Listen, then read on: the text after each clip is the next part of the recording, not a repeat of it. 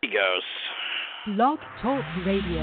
I don't know why she started us so early this time, but all right, we're going to be in a minute. He goes. Blog Talk Radio. I don't know why she started us so early this time, but all right, we're. I don't think she's doing the music. What the hell? All right, well, let me do the music. This is good. This is why. This is why I wanted to. This is why I wanted to. There we go. Ladies and gentlemen, are you ready for the dawn of America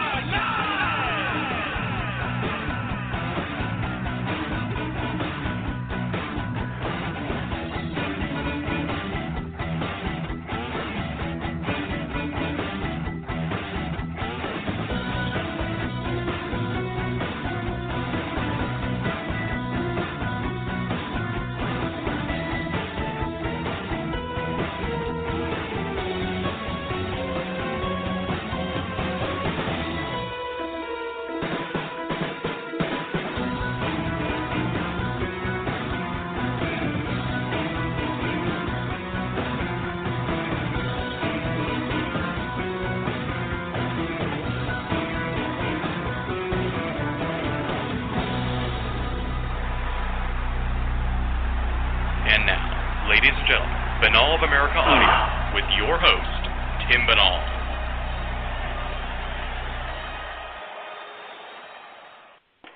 No commercials, no subscriptions, no rules, no network. I think I fucked that up. Jesus, I'm really rusty here. This is why it's good. I wanted to do this tune-up episode before we get rolling on with regular show soon.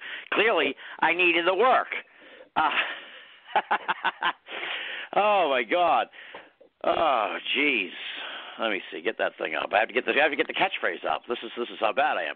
No commercials, no subscriptions, no network, no rules, and at the end of the day, my friends, no comparison, and no music and no preparation for this one tonight, folks. Ladies and gentlemen, this is a very special edition of Binnall of America. About a year ago tomorrow night, my guest here tonight, Dr. Tyler Kochon, and I sat down to sort of try and get a handle on this coronavirus thing that was making all the news and people were getting really worried about. And then pretty much this was like 2 days after the big Wednesday when Tom Hanks got coronavirus and the NBA canceled their season, and then President Trump did a national TV address that left everybody far more terrified and uncertain than reassured. It was this moment of absolute fucking chaos and terror, and I turned to he's like the Dr. Fauci for Binnall of America. So I had to turn to Tyler Kochon here to get him on the show and find out what was going on, and that wound up birthing a little mini series that we came to affectionately call the CoronaCast, that we ran for about 10 weeks and wrapped up around Memorial Day last year. And we said we'd come back for more episodes, but I don't know. We just didn't. I don't know. We didn't. So, but here we are, nearly 1 year later to the day for the CoronaCast 1 year anniversary, to talk about the past year, to sort of, I guess it's almost like a lost episode, to get an idea where the hell things might be going in the future. And as is the case on this program, have some laughs and not totally stress out about stuff too badly. So with all that said, it is my great pleasure to welcome back to the show. As I said, he's like the Dr. Fauci of Binnall of America. He is, of course, Dr. Tyler Kochon. Welcome back, buddy. It's like riding. I was going to say it's like riding a bike, except I completely fucked up the start of the show. But it's great. It's great to be back with you. That part is seamless. So welcome back, my friend. Well, thank you. It was a demonstration that you're a little rusty. You could do some work here. It'll come back. Oh yeah. So here we are, 1 year later. I was telling you before the show started, I sat down and I looked these numbers up here. When we started the show last time around, back in March 2020, the sort of moment that'll live in infamy in a way was sort of the conversation we had on that first episode. And at the time, I think I had the numbers wrong at the time. At the time, I was saying about 1,200 cases. And you predicted that it would go from 1,000. It was about 1,000. So you predicted it would go from 1,000 to 10,000 in week 2, and then 100,000 in week 3. And at the time of that first episode, that sounded like just terrifying and sort of like, how is that even possible? This sounds like something that's completely. If it does that, I remember thinking like, well, if that happens, then we're really fucked, and this is going to be out of control because, 100,000 people, you crazy? So to put that in perspective, on week 1, I look back on the stats now. I'm sure it's been corrected somewhere and stuff. So week 1, Google tells me there were 1,678 cases in the United States. So 1,678. And there were 41 deaths.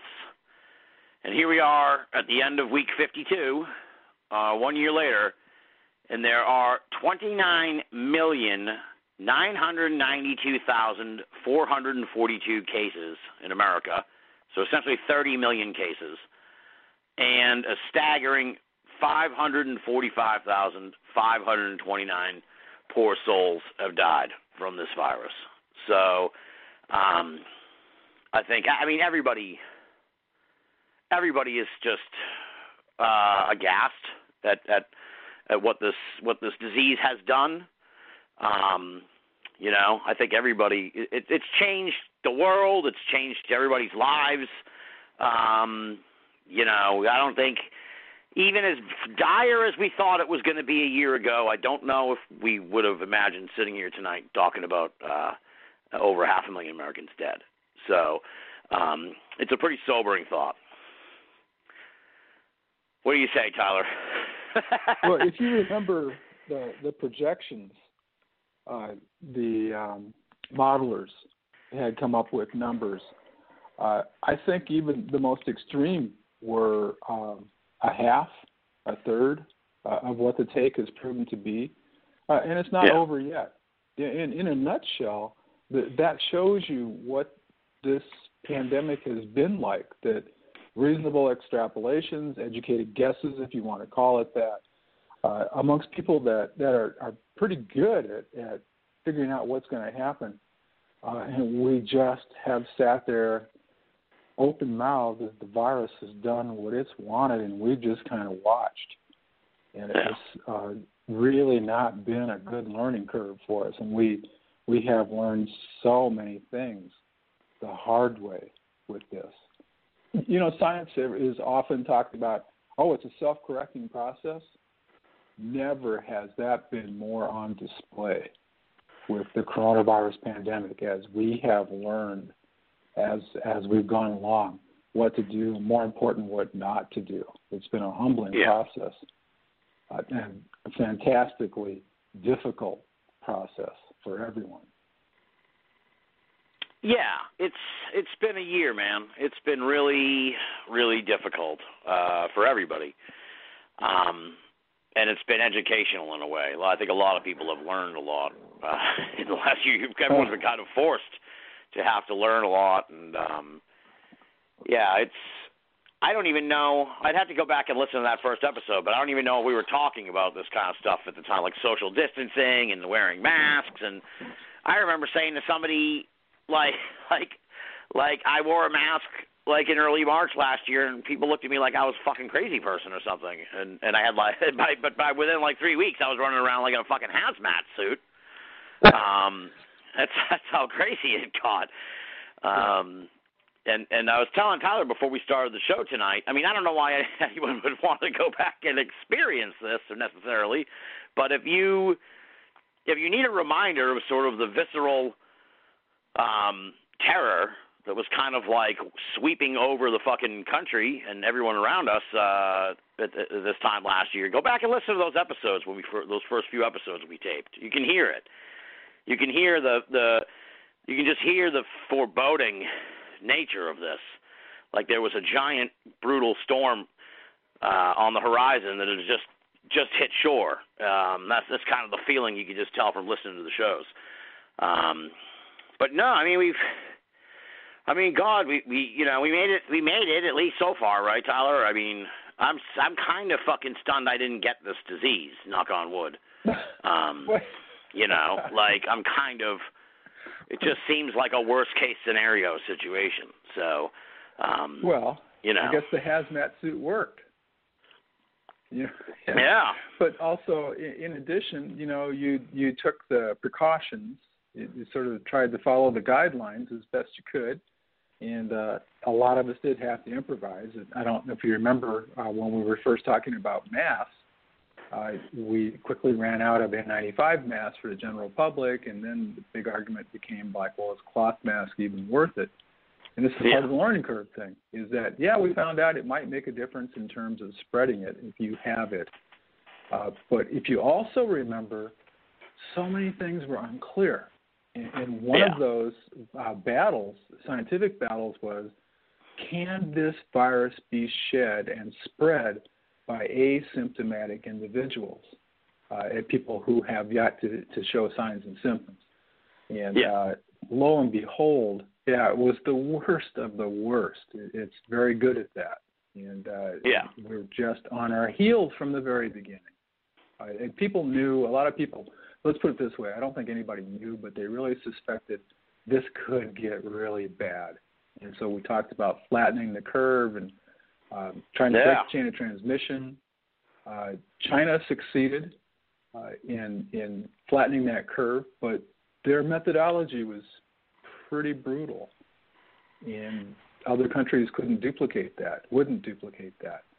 And you can see how things have shaken out because of that. I agree. At the confusion at the first part, that we just didn't know. It's going to be like SARS, and then we found out, no, each one of these guys is its own story, and this one is a little bit different. And not very satisfactory when you're trying to come up with here is our plan. And that was a very difficult part of the whole situation, that we had to improvise.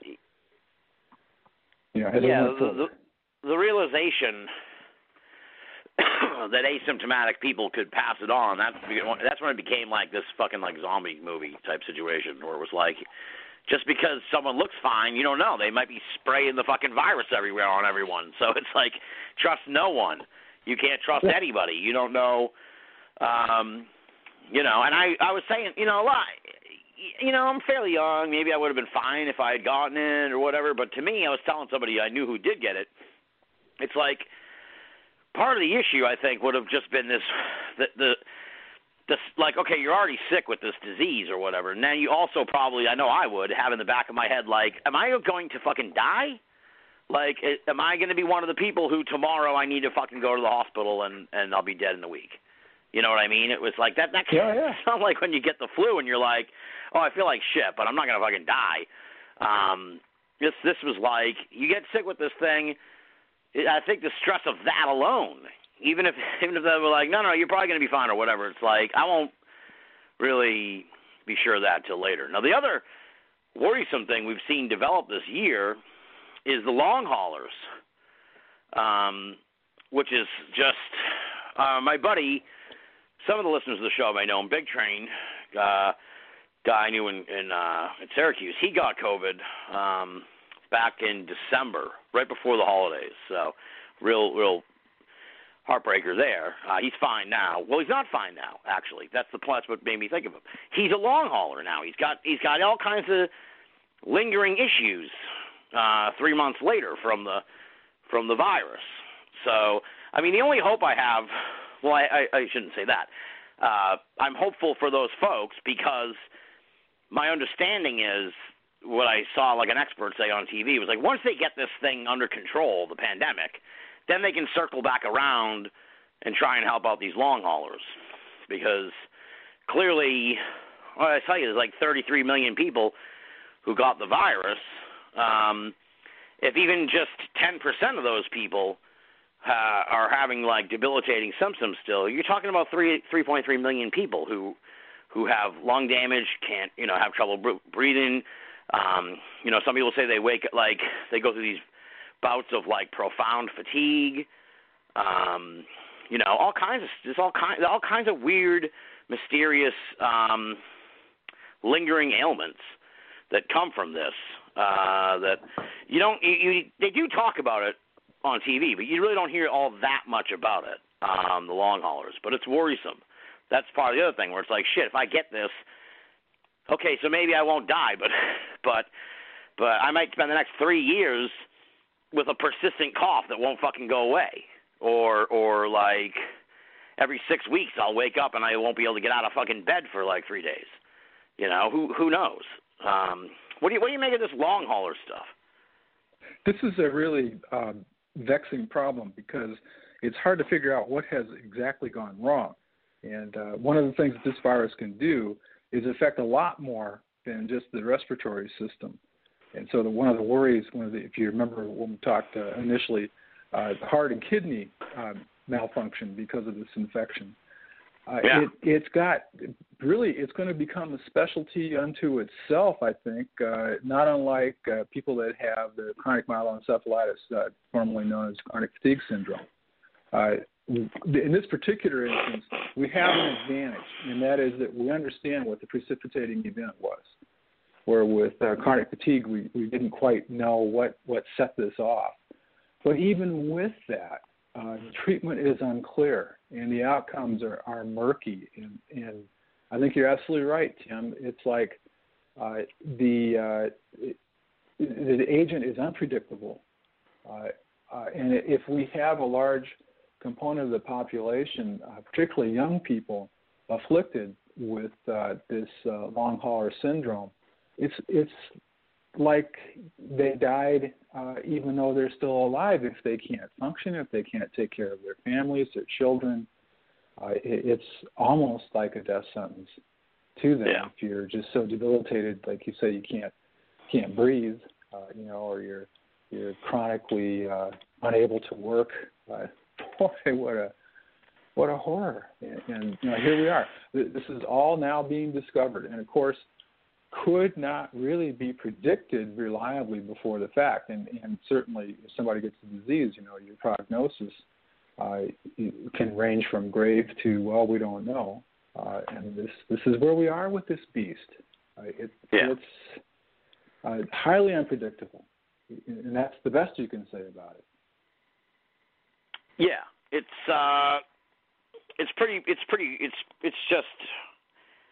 just taking over our lives pretty much. That's the crazy part. And it's funny because, I was talking about this with Tyler before we started the show. So we wrapped up like in on Memorial Day weekend with a very tipsy on my end final episode. now it can be told. But the it was the kismet, really. The timing was right because then in June there was all this social upheaval around the George Floyd murder and Black Lives Matter and everything. It was just like there wasn't any place for our kind of program at that time. So we wrapped up at a good time. It's interesting to think about looking back because I don't know how it was for you. We haven't even talked, actually, just for people who wonder. Like, Tyler and I haven't really talked, I don't think, since that last episode, except for messaging on Twitter. But, the summer, I had a fantastic summer. I don't know how it was for you, because I think it seemed like the stress of the virus had really gone down quite a bit, like June, July, August. So I probably had one of the best summers I've ever had. It was like I did all the tourist shit you can do in Massachusetts, all the esoteric tourist stuff with no crowds or anything. There was no tourists. So it was like I went to Plymouth Rock. I went to Plymouth Plantation, Tyler. I was the only one there. It was amazing. It was me and like 24 people in Revolutionary War outfits pretending that was. It's like, look, you can stop the fucking act. I'm the only one here. Like, where are we going for lunch? So it was crazy, and the weird part was like how it changed so quickly. Where it was like, okay, like the summer, it seemed like everything was kind of getting back to this new. It was like this new normal. It's like, okay, we can eat at restaurants, we got to eat outside. The tables got to be super far apart. The waiter has to wear a mask. It was like, all right, I can get kind of used to this shit. So, but then like the summer ended, and then it was like everyone was just like, oh, it's gonna come around again. Oh, it's gonna come around again. And I think, I mean, I have to look at the graphs and shit, and I'm pretty sure this is true. But it came back. That I don't know. I guess that would be the second wave. The November, October, November, December, January. That was like, turned out that was worse than what we thought was really bad in March and April last year. Each time, you're right that we've had a lull. It's come back with more ferocity. And one of the things that didn't happen that we needed to have happen was in that summer when we were kind of hoping that the virus would recede. And a lot of these respiratory viruses do drop down to a low nadir in the warmer months. There's no question of that. We didn't break the back of the transmission. And so at that end of summer, which you're talking about at Labor Day, what we had was a pretty considerable incidence of infection. And it's absolutely set your watch by it. We didn't stomp it out. It's going to come roaring back. And sure enough, as we began to do the sorts of things we do after our summer vacations, trying to send kids back to school, et cetera, we've set the stage, or actually the stage is set for the virus to break out. And just to be clear, we're not done yet, Tim. Okay? Well, that's what you've been warning me about in private. That this is like a horror movie, like we're gonna do the big 1 year anniversary, and then you're like, oh, Tim, variants. So what do I need to know about these fucking variants, dude? Because well, I don't want to get into it just yet, but I'm my mind is almost post-pandemic here, so I don't. I don't want you rated on my fucking parade here. So, but you are the Dr. Fauci of Banal of America. So what's going on with these variants? Could they really be that bad? It's we're in a foot race right now. We have the one known as the UK variant B117, and it is it's becoming predominant. It actually was noted in Great Britain when they had some pretty strict rules and regulations about how people could conduct themselves in public, and the damn cases kept going up, and they couldn't figure out what the heck was going on. Well, lo and behold, this variant, what's really going on, there are several variants, and they're known by different names and numbers, but UK and Brazil and South Africa are sort of like the easy handles on these guys. They are, the virus is adapting to a new host, that new host being us. And they're better at infecting us. And this is what makes them more dangerous, is because they're so much more readily transmissible that it's harder to stay away from them. They also may be a little bit more virulent. And the good news is that the vaccines presently in hand seem to work, at least to a reasonable degree, to prevent serious illness, hospitalization, and death. But we're in a foot race now. And what we don't want to have happen is the virus, the variants, to get out because they're so much faster before we can get more people vaccinated. We don't have enough people vaccinated yet. And the thing that you worry about with some states deciding to relax the rules is that the virus may get ahead of us. And in fact, the virus will easily outpace us in terms of the vaccines. Now, the situation is that we've done the right things, the smart things, in trying to prioritize who gets vaccinated, who is being vaccinated first. And so even though we're worried about the variant getting out or getting ahead of us, it's possible that if we can quickly move to vaccinate the most vulnerable and get that population well covered, that we may not have the death toll. Keep your fingers crossed that it could happen. But the worry is this thing gets out ahead of us and gets into the general population and infects many, many millions of more people. We could end up having a lot of people dead. And here we are. You're looking at the finish line. The vaccine being the finish line, getting good coverage with the vaccination. And so you're almost there and then to die. And no, come on. So people, I would say my advice, although no one's asked for it, I'll give it to you anyway. That would be, if you've been diligent, continue to be diligent. Keep aware of the news. If they start talking about a sudden rise in cases and variants, you probably want to redouble your efforts at being careful. And even with vaccines, the basic CDC recommendation is small groups. Small groups, and being mindful of who is vaccinated, who's at risk, but it's still a small group thing. And hopefully then maybe by summer we'll be able to lighten up a little bit. But for now, small groups, stay alert, and be ready because the variants are here. And evolution is a real thing. The virus is adapting to us very, very quickly.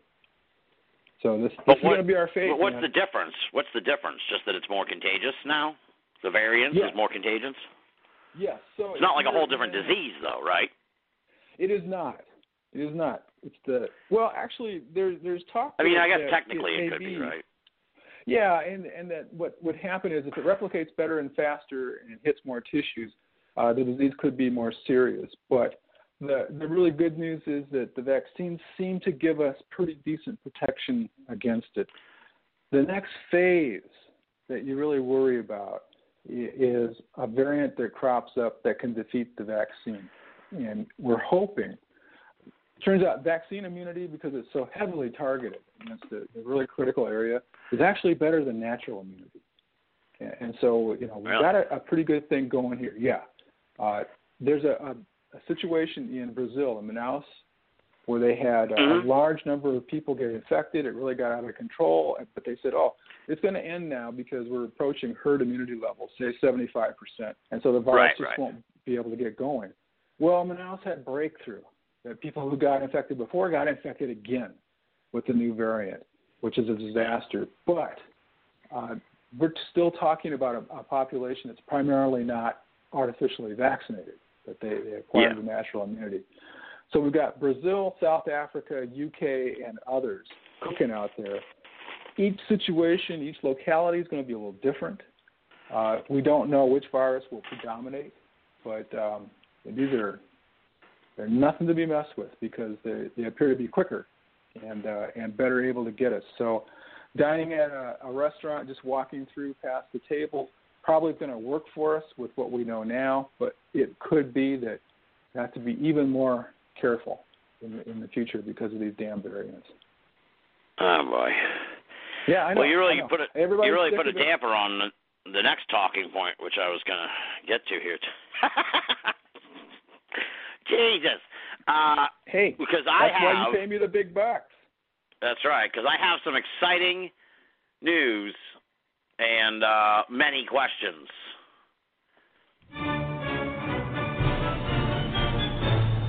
Because I have got the jab, Tyler. I have been vaccinated. That's right. I am vaccinated now. One shot so far of the Pfizer. So I'm almost post-pandemic.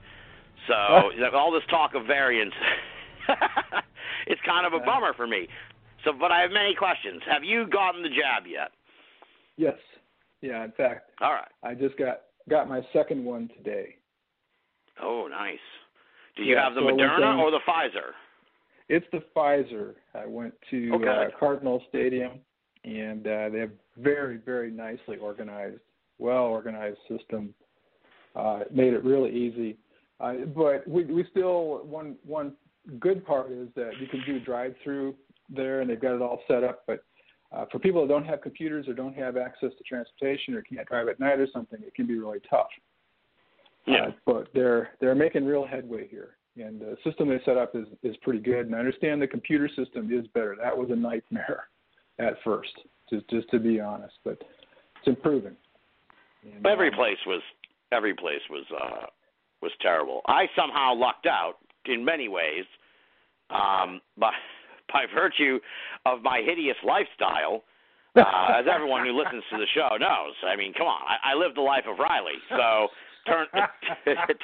Turns out living the life of Riley is bad for you, and I have 2 comorbidities. What are the odds? So I'm clinically, technically, by the slimmest, no pun intended, of margins, I am obese, which even I was like, get out of here. But the little math thing put me there, and of course, you know, I love my smokes. So I'm a smoker, so that put me at 2, and I got to get in line, and I got the jab last Thursday. I also got Pfizer, so we're Pfizer friends, you and I. Yeah. We can compare notes. Now, I don't know about you. I'm interested to find this out, but when I got the shot last week, I felt maybe a little groggy the next day, but that was it. And everyone's always like, oh, my arm hurt. Well, of course your fucking arm hurt. They stuck a needle in it. Why does everyone... People I talk to, they're like, I'm like, how are you feeling? I feel okay, except my arm hurts. Like, that's not a mystery, dude. Like, that's where they gave you the fucking needle. Like, that's gonna hurt. Like, Jesus Christ. Yeah, that part for sure. Yeah. So I just felt kind of groggy. You just got the second shot today, you said? First thing in the morning. Okay, so you're kind of, because what have you heard about the second Pfizer shot? I heard the second Moderna is brutal. That's we know a number of people that have gotten it, and Pfizer, relatively few complaints. Moderna, a couple of people we know have been sick, but my wife is in fact reacting to the second Pfizer shot tonight, and so we'll see how that goes. All right. Yeah. So for me, nothing so far, but maybe tomorrow I will have to report back that I had a reaction. It's not, with the influenza, something a lot of people are familiar with. Those shots, people tend to react to them, and I used to even tell the students when they would call up, make sure that it's not severe, it's not serious, because there can be serious reactions that you'll want to respond to medically. But if it's the run-of-the-mill sort of malaise, feeling like you've got a minor cold or maybe that you got the flu, you could even tell them, well, no, that's what we intended, that the body is reacting as we want it to, provided it doesn't get out of hand, But it's nothing to be trifled with, and we do have, I don't know, they give you that little app thing. You sign up for the app to report your condition and whatnot. Oh, they didn't give me any of that. No. You should be able to report an adverse event. That should be in the documentation that you have. But there's also the card. Yes, the card. And then isn't the card awesome? The card is so cool. I gotta say, like people get the fucking vaccine. If you can get the vaccine, get it. Like anybody who's like, oh, I'm not sure, just get it. You're gonna get it eventually. Just get it. You feel it's not like a physical thing, but I don't know about you, Tyler, but like as you could have told probably from the music, I feel fucking great. Like I feel like this weight has been lifted off my shoulders. I got to play it safe for the next few weeks. I got to get that second shot in about 10 days and then play it safe for like a few more weeks after that. But then I ought to be relatively in the clear. So it's a great feeling. It's a really good feeling. Yes, it really is. It's nice. I can finally see out of this tunnel, and it's like, wow, this is going to be great. Well, hopefully the most affected population, which tends to be the elderly, will be well covered, and so we'll be able to reduce the death of this thing and the mayhem at hospitals, because that sort of overtaxing of the medical system has cost other people their lives and health. Because if you can't get things treated that you need to be, heart attacks, whatnot, strokes, because people are afraid to go in, that's going to cause, ancillary consequential damages. And we'll get past that. Plus, giving the medical practitioners a frickin' break. It's been remarkable what they've accomplished. And a lot of people said, no, when we have this pandemic, they will absent themselves from the job. And just the opposite happened. These people have gone to heroic lengths to do the best they could and help people who were dying and without their families, do everything they could to ease that. I mean, it's just got to take such a remarkable emotional toll on them. So hopefully, we will have a big burden lifted in general. I think you're right to feel that way. Taking the vaccine, getting it, we know that there's going to be people that won't. Some can't, so those of us that can probably should. It's been the politicization of the process has been disappointing, baffling, but that's where we are. Is that the virus or is that just cigarette smoke? That's just the life of Riley. There you go. But Zach Copley, he wants to know. I think I guess he just could go to both of us. But any concerns about long-term adverse side effects? No, I don't. I mean, look, this is kind of my perspective on shit. Like I said before, I would have got this any time they available. I was lucky enough to be able to get it. I don't know. I just don't. I can't worry about that. Like, I thought to myself that night after I got the vaccine, I have no fucking idea what they put into me today. Like, you could give me a list of all the shit that is in the vaccine, and it would mean anything to me anyway. And instead of being worried about it, I looked at it the other way, where I just try to be excited about it in a sense where it's like I've got this exotic cocktail of drugs and advanced technology coursing through my fucking body, ready to fight the coronavirus if the fucker tries to get me. Let's do it. Let's not. I don't want to even have that showdown, but should that happen, I'm protected against it. I don't know what, I don't want to sound like an asshole, but I put a lot of worse shit in my body than whatever they jab me with. So to me, it's that's just the way of life. If I want to be able to enjoy life the way it used to be, and I'm going to do my part and get the vaccine. Because the other part to me is, and we talked about this, Tyler. There was a big thing. I mean, you can answer this question. Are there possibility for long-term adverse side effects? Because that's one question. To me, I was saying to somebody else the other day, I have to imagine that they've been really careful about this, because if this thing, we were talking before about they botched some vaccine back in the 70s, and it's look, if they fuck this vaccine up, dude, no one's going to get a vaccine ever again. This is the most hyped up vaccine ever, and if all of a sudden everybody who got the Johnson & Johnson, we'll use them as an example since we're Pfizer friends, gets that, just fucking drops dead tomorrow or something, then people will be like, I ain't getting any of that shit. I'm not getting any fucking vaccine. So it's they know better than to screw everything up. But what could a long-term side effect even be? Am I going to grow a fucking tail? What could possibly be a long-term side effect from this, from the vaccine? Well, actually, the first thing I'd say is that Zach's question is a very solid one. Mm-hmm. And it's something that has, in fact, been considered. Now, to the degree that we can, that's not going to make him feel warm and fuzzy, I'm sure. But if you remember back when the vaccine trials were proceeding apace, this is October-ish. Yeah. and there was a push to, hey, let's get this out,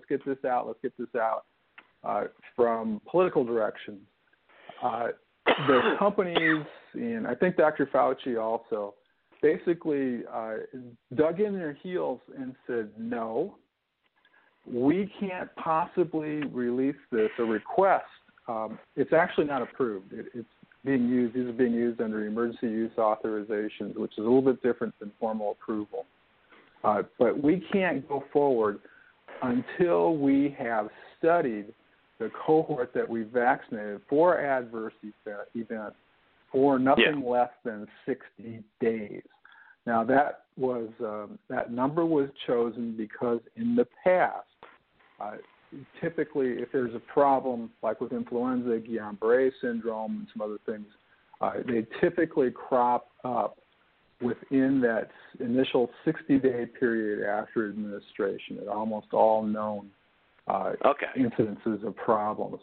Now, the difficulty is sometimes pinning this down to the actual original insult, the vaccine, and then this happened. But in this case, they were following, and so we're pretty careful in diagnosing. So that is in our favor, that they would not go forward. The companies, I agree with you, Tim. The companies know if they mess this up, not only do they not get the effect that they want, they're done. They're done. Yeah. Okay? They're ruined for all time.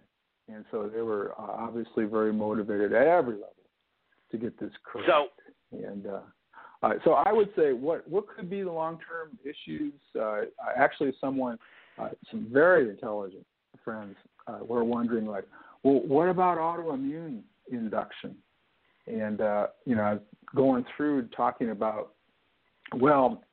typically what you're balancing here is you artificially, through a liposome, put an RNA into some muscle cells, and it's expressed for a while, but not permanently. And those cells basically will die, but they will produce the protein and cause the reaction. And muscle is turned over pretty rapidly compared to some tissues. It's harder to imagine that letting the natural virus find you and have its way with you and do all the things in all the different tissues is going to be less threatening than that. I mean, that's what I would say is a natural infection. This is, you're going to balance the two. Which one do you want? There are risks with both, but for me, the calculation was pretty easy. I'm a lot more afraid of that virus. Well, I don't want the virus to find me and destroy my heart or the brain or something. Yeah. Exactly. Even if I survive, never be the same. So yes, it has been looked at. We've used past history as a guide, but then you can come back and say, but Tyler, you just spent a long time telling us we have this long learning curve and we have these other situations that we do not comprehend, the long haulers. How can you guarantee? And the short and glib answer is, I can't. I can't guarantee success. I can't guarantee that something bad that we haven't. The euphemism is unanticipated adverse event will crop up. I don't think it will, but I personally put my money where my mouth is. I gambled on that myself, and hey. I think that's the better option right now. Fingers crossed. Exactly. I think I probably had about 10 seconds of thought when the guy finished asking the questions and was like, all right, you ready? I probably paused for about 10 seconds. I looked at the doctor, and I legitimately said, I just looked at him and I went, fuck it, let's do it. And he fucking gave me the shot. I was like, let's go, brother. I'm jumping off this fucking plane, and we'll see where it goes. That's kind of my attitude. How Zach says long, like you're saying, like 60 days is kind of like, I guess because Zach says like long-term side effects. Like that was the kind of question I probably should have thought of in the 10 seconds before I said fuck it. But long-term, it is hard to kind of gauge. Like he you're saying like if there were going to be any side effects, we'd know about it within the first like 60 days or something like that. So it's not necessarily something I should be worried about like 2 or 3 years from now, where it's like. But I guess you really don't know, right? You really don't know with this stuff. So, no, you're the test case, Tim. Yeah. That's what it comes down to. But Zach says like years long, out. Yeah, that's what I'm saying too. Well, it's not the same, but they're analogous. That we've had good experiences with basically inactivated, live attenuated virus vaccines that we've given even to children, and so we can see that for the known events that do crop up, we typically see those in a relatively short time period. That's why they came up with that. No, we've got to wait. The 60 days, I think, was the time period. We've seen, it's based on past experience that may or may not give us a perfect look into the future. But really, to do less, we have some monoclonal antibodies. This is the perfusion therapy. The chloroquine did not perform the way that we had hoped it would. Many people felt that it had to work and didn't. We don't have very many options here. Yeah, I mean, look, some people are drinking bleach. You can't do that shit, folks. So, well, not in the sustainable. So, Tim. I mean, there's no question. It's unsettling. It's unsettling. Yeah, well, like, this whole fucking year has been ever since this thing came up, and I'm not trying to be glib here, but it's like ever since this all came up, it's like it's just, man, like life is a matter. This is all we're living in a matter of life and death situation here. It's kind of like it brought home everybody's mortality to them in a sense. And it was kind of like you had to make some fucking tough decisions. And everybody had It's very dispiriting. I read this today, so I made this great observation. This like we were plunged into this fucking hell together. Everybody was plunged into this together a year ago. But now we all got to find our own way out of it. And we're on our own, pretty much. Or you're with your loved ones or whatever. But you got to get your ass out of this fucking mess. And it's like, if you don't want to do anything, that's your call. Like, I don't know. That sounds like a long and arduous path to me.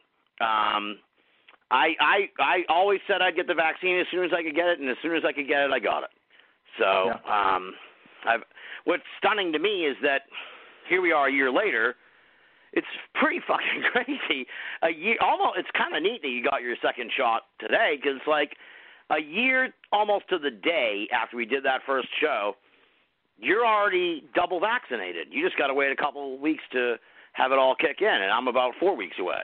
So it's like, wow, that's kind of crazy. Like this pandemic came, it did this unfathomable amount of damage to the country and the world, and within a year later, almost to the day, we're pretty much kind of starting to crawl our way out of this.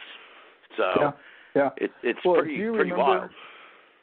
Talk about wild. I agree, and I think that I can't remember what we discussed about how long before a vaccine would be available. If you had said, no, Tyler, you got to tell me right now, will we be vaccinating people in November, December, of 2020? I would have said, in absolutely no way do I expect that. And I'll tell you, I wouldn't have bet a dime that the Moderna product would succeed. Seriously. And the reason I'd have to go back and listen to those episodes, because I'm sure we speculated on when the fuck we'd be able to get a vaccine, and I bet you we said something like in a couple years, maybe 18. I think I want to say we were kicking around 18 months, something like that. But it turned out to be less than a year. It did, and that is a miracle, an absolute miracle.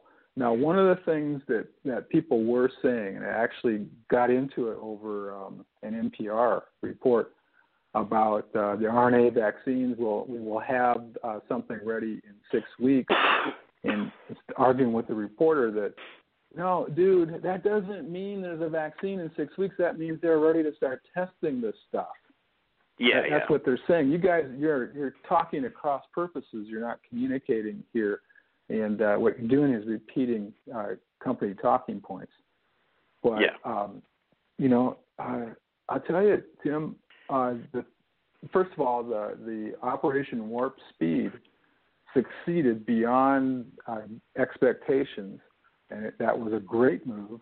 And here we are because we tried these new technologies, and the first ones that worked happened to be these new far out RNA virus products that had never really been commercialized before. And look where we are. I mean, this is an incredible effort. I think that's what freaks people out, though. Like, because they're like, okay, there's no way they got this right so fast. You know what I'm saying? I think that's what freaks them out. Or they think that this is all the conspiracy people point to that, and they're like, yeah, see, they had it in the warehouse all along. This is the plan. Now they're going to put a microchip in you. And it's like, motherfucker, if I have a microchip in me, that's awesome. That is awesome if I have a microchip in me. What are you, fucking crazy? I'm like a bionic man. So for all you people that are like, there's nanobots in it, guess what, bitch? There's nanobots in me now. I'm fucking transhuman, all right? So welcome to the new world, all right? You people without nanobots, you don't even know what's going on. We got nanobots in us. So, fuck yeah. Pretty soon we'll be able to control the internet with our minds and shit. So, It writes itself, Tim. See, you just got to turn it around on the conspiracy theorists. Then they get jealous. And they're like, shit, maybe I need a microchip in me. This guy's got it all figured out. He's got powers. Oh man! Now what is this? Have you heard about this AstraZeneca vaccine problem over in Denmark? There's some blood clots, and what do you know about that? Because Zach asked us about that, and I want to know too. It is not clear what is going on. They're trying to establish whether there is a causal link. The situation is very serious, if true, and so they're looking at it very, very carefully. And I forget, Denmark and oh gosh, I can't remember now. But this is one of those things where if you start applying it to a large number of people, things will happen, and the question becomes, are they causally linked? And that can be really difficult to tease out. So we'll have to await further investigation, and they will look at it very thoroughly. But it is entirely possible that this product could be off the rails for weeks until it's been sorted out. So if you recall that there were some problems with the initial tests, the actual trial, where some of the stuff they didn't give them the right dose. I don't know if you remember that. And that's the kind of thing that the FDA could basically say, start over and do it right this time. Yeah. This is for approval. It could kill you, kill the product.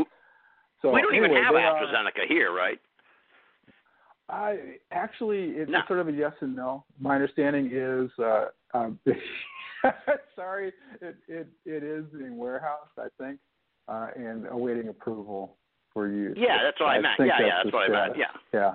I wasn't trying to be like that. I just meant like that. Yeah, because there's only the three kinds: Pfizer, Moderna, and the J&J. So I don't know. This is people. I've seen people say this exact same thing, and maybe you can kind of explain it if you know it. But to me, I feel we got the top of the line. We got the Pfizer. To me, there's something psychological about how you need the two shots, and with the J&J, you only need the one shot. To me, it's like, well, that must suck then. If you don't get the two shots, you got to get two shots. That's how it works. So if you're only getting the one shot, I feel like you're getting like diet vaccine, like you're getting not a good vaccine as the two shotters.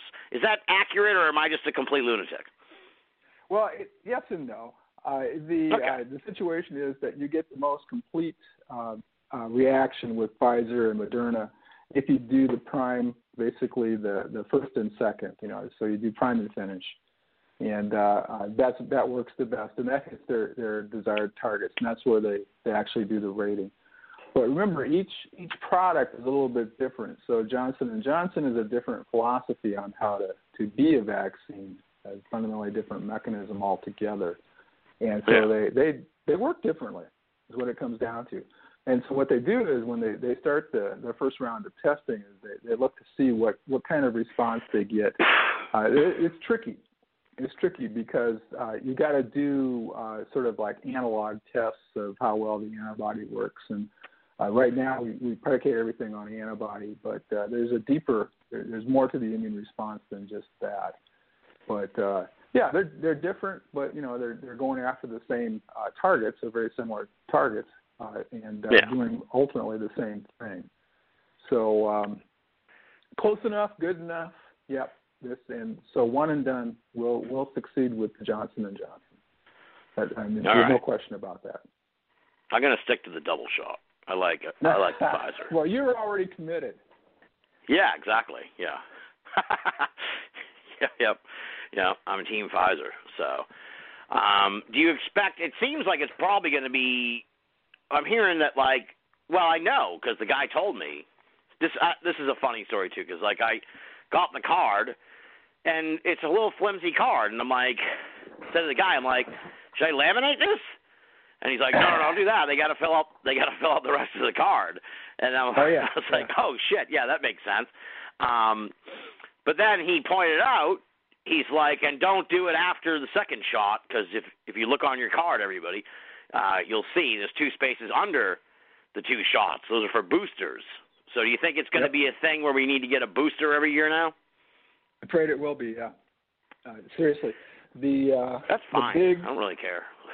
Big issue with the variants and the speed of the virus versus the speed of our ability to protect people suggests that we're going to have periodic little mushrooms of events, to me. And we'll see how this plays out.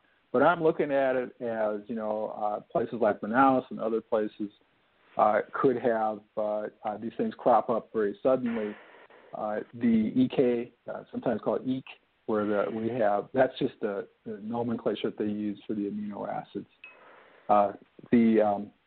Those substitutions change the charge of the virus and change the shape of the protein, and so antibodies have trouble recognizing that. Your old antibody basically won't work as well. We may see some viruses that manage to solve the situation, so-called immune escape viruses. That's what I really fear. And at that point, here's what the plan is going to be. What they will do is a system of surveillance, and they will constantly sequence, surveil, look. Hey, we've seen more cases out here. What's going on? Possibly have like a go team to go get samples, but and then look at them and figure out what is evolving. That information will be sent forward to Moderna, Pfizer. Power of the RNA virus, the power of these viruses or vaccines, is that they can be made very quickly. And now that we know that they basically work, nominally safe, we'll get emergency use authorization. But if need be, we can have these vaccines out there, boosters out there, to cover the people who are the most vulnerable. And we'll start to reproduce the process. But this could become more like a flu situation, seasonal flu situation, where we're constantly surveilling. We will never, Tim, be able to just let this die and go back to normal, because it won't. It will always be out there cooking. We're going to have to take account of it. Like, at the risk of sounding like those people when this whole thing started, but it'll be more like the flu. Right, essentially, is kind of what. And that's our long-term hope. People talk about, well, it'll just go endemic, and we have herd immunity. We got to watch this beast, because it may, if we let it go, if we're not careful, and we let it just sort of simmer at a high enough level, we may find one of these damn variants is not what we wanted to see. And in that regard, I say, it's not quite the same. This is a whole new deal. It's evolving. That's what's going on here. And okay, now we this need is to good. go ahead. We need to I'm what? done. No, all No, right. we I just didn't mean need to to interrupt you. keep an eye on it. Well, they'll be doing that. There'll be people who I assume are going to do that. Hopefully. Assume nothing. Put it in the I know. line If item this in year the taught us budget. anything, yeah. Now, this is kind of a simple question in a way, but it's kind of one of those questions I think that maybe other people wonder too. But it's like, okay, Tyler, explain this to me, science man. They can get a vaccine for this fucking disease in less than a year.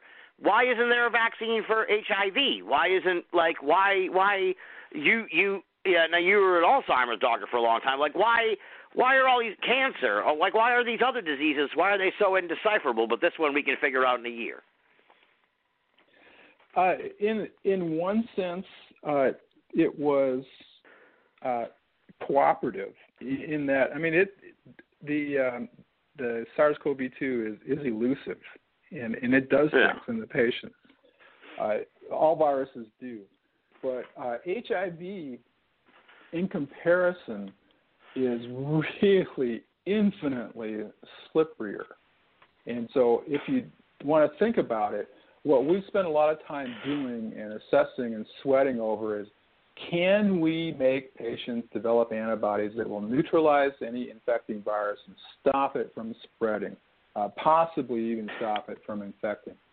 With HIV, the typical patient is actually discovered when they mount the antibody response. This is they talk about HIV positive, and so they look for patient antibodies, and those antibodies protect them not one bit. This virus sneaks around from cell to cell, gets after and gets into the key T helper lymphocytes and destroys them. It takes down the immune system from the inside out.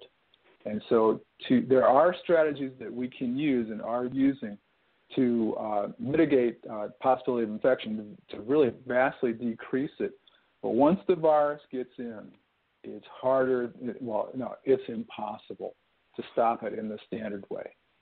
And so that's why what's happened is we have treatments to control to some degree the infection in people who have it, but we spent a lot of time working to break the chain of transmission of this agent. And one of the things that has been very, very helpful is that the new generation protease inhibitors, the cocktail that we use, there's a movement out there. You may see, every now and then you may see a poster for this, U equal U. And that stands for undetectable equals untransmissible. And so the thought is that we identify as many infected individuals, those are the reservoirs for future HIV infections, treat them with the new generation protease inhibitors and other anti-retroviral therapies, drive down the level of the virus to such a low level that it can't be transmitted and break the chain of transmission that way. And there's a real possibility that we will get that virus beaten down to ridiculously low levels, but it will not be a vaccine approach. We can't do it. Yeah. It's not working. All right. Interesting. Okay. And the other things are just you can't get a vaccine for like cancer, can you? Some. We have. I guess They have don't they have like one for HPV, something involving that or something? That's a whole different thing. HPV was one of the first that was primarily for cervical cancer was the initial target, but also hepatitis B, and which has a considerable cancer burden in the world. We are able to prevent that one very effectively with vaccination. So, we have a couple. They're preventative. There are some attempts to go after the cancers with monoclonal antibodies, not a standard sort of immunity sort of therapy, but nonetheless based on immune reactions. And those give people real hope. So, but you have to understand, cancer is a little bit like virus. When you say that, you're talking about a whole range of beasts with cancer, and there's so many of them that at one point we actually gave up on cancer. We gave up. It was so complicated. Now, this is 40 years ago with 50 years ago, Nixon's war on cancer. We gave up. We despaired of understanding it and said, let's just get rid of everything in the environment that causes it. That's the so-called Delaney Clause and other issues. Red dye number 2, out. We're not going to have that. No atrazine, those sorts of things. Because we were just really flummoxed by what was going on. Now we have a much better handle on getting after these things biochemically. And so there are so many, Opdivo being one of the most recent ones you see quite a bit of promotion for. So we're getting there, but these are immensely complicated things. And so viruses are all the same, but they're all different. And that's the problem we have here. We gotta spread this stuff around. Let's put it on the internet. You're listening to Banal of America Audio. Great heavens! What kind of radio show is this? You talked about Operation Warp Speed, and God bless Vice President Pence and the Coronavirus Task Force. They did a great job.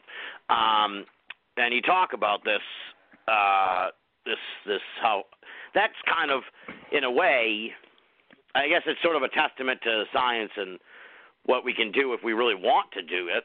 Like that everybody kind of stopped everything and focused on fucking this virus.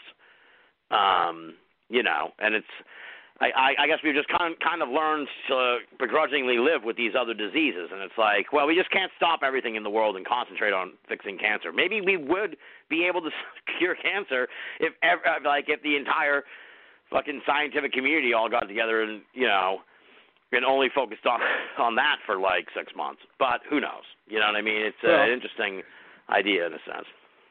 We've had Nixon had the war on cancer, and then Biden at one time was talking about a moonshot effort. And I think your point is well taken that if we do get serious, and what that really often means is devote the resources to money to get people to get after these things. But the other thing to keep in mind is that there was groundwork done.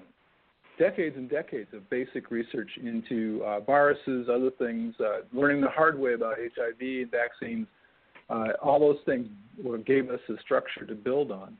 And one of the things that's very interesting is that the RNA vaccine of Moderna, that concept was actually championed by an organization known as DARPA, the Defense Advanced Research Projects Agency. Yes.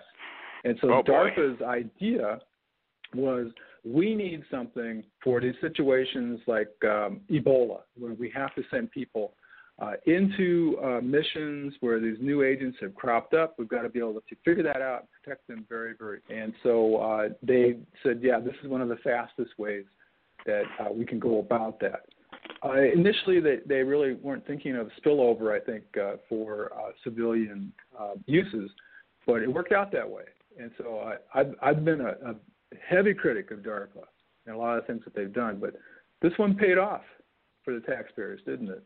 And you can Did complain DARPA about the internet? Yeah, sort of. Yeah, because that's the point I was going to make. I was going to kind of give you a little grief before you said you were going to. People are like, because even I said that when you were like DARPA. I'm like, oh shit. But it's like everyone's always like, oh, DARPA's this like a supervillain, James Bondian supervillainy organization. But they keep making good shit that improves our lives. So maybe we should be a little easier on DARPA. Because, they're inventing the internet and vaccines and shit. It's like, well, all right, well, keep at it and that with the robot dogs and whatever else you're fucking making there. Good job, DARPA. So.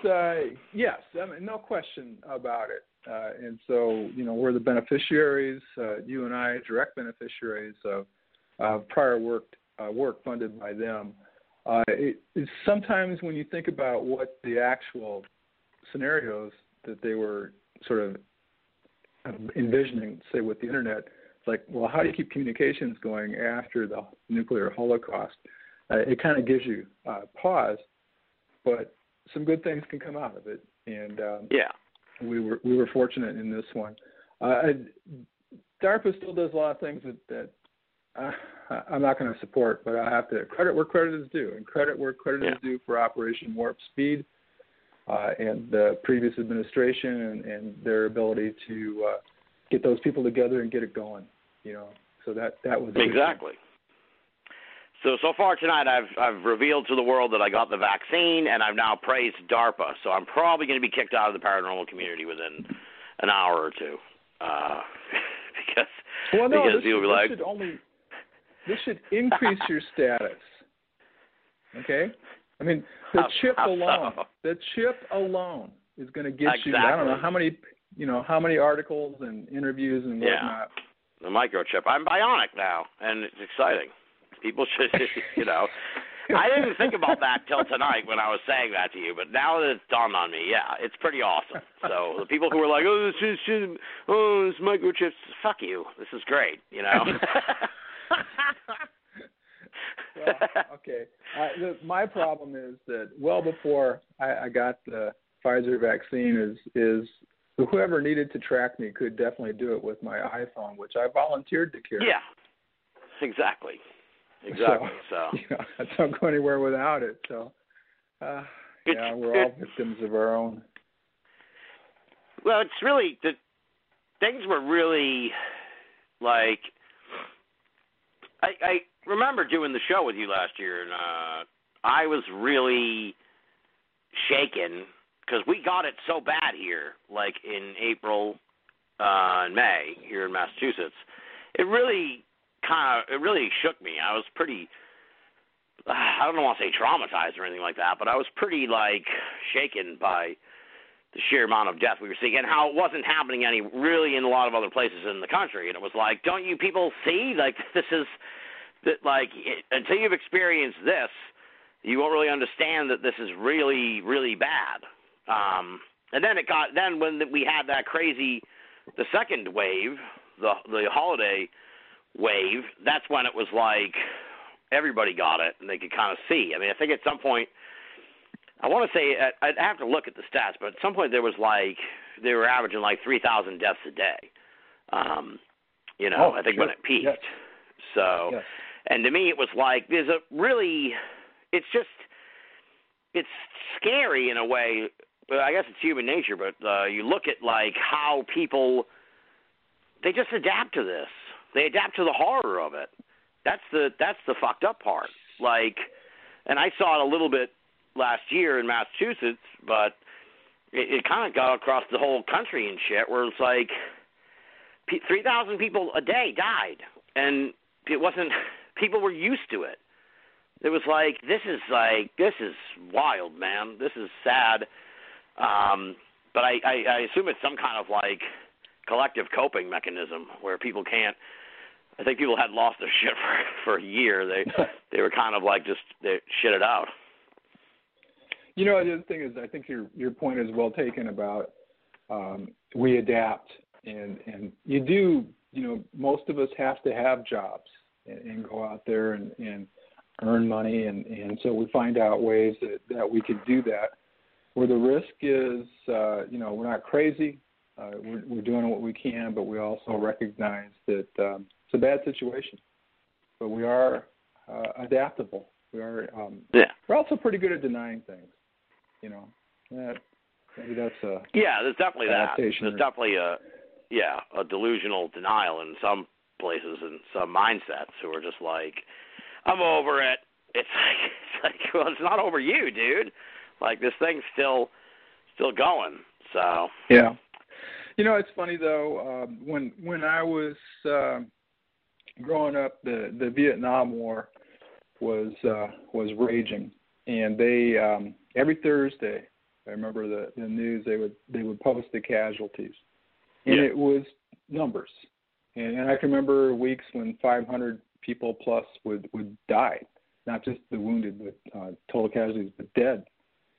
And there's this unreal aspect to it until one of the neighborhood kids got killed. And I think that's also, it's not real, it's just a number until your grandmother passes away or then somebody down the street dies. And so we can 300 million plus people, a lot of stories can be told, obviously, and a lot of suffering. But it takes a while to build up to the point where you really do know a few people who have been affected. Yeah, And, I can remember with the Vietnam War very clearly that just about everybody, all the kids in my neighborhood, ultimately had to deal with it in some way because they had to get around, navigate the draft system. Yeah. And that's when it really started to hit home for people. And I think that's when the war turned, is it just kept growing and growing and growing until finally it just got too big to say, oh, we're going to keep going. Anyway, that's all in the past. Well, it's similar to, I know you kind of took the thought right out of my head, as scary as that sounds. But, one thing that coronavirus-related thing that happened to me this year was, God rest his soul, my Uncle Stu died of COVID.